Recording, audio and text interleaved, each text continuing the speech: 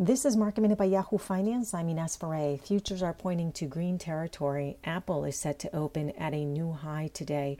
Coca-Cola reported its quarterly results. The stock is up 2% in pre-market.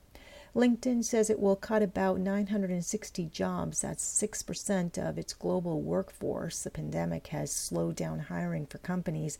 The job cuts would be across sales and hiring divisions. And Tailored Brands is slashing 20% of its corporate positions. Up to 500 stores have been identified for potential closure. And a C-suite change at the company, with CFO Jack Calandra to depart Tailored Brands. Holly Etlin will be appointed as Chief Restructuring Officer. For more Market Minute news, head to yahoofinance.com.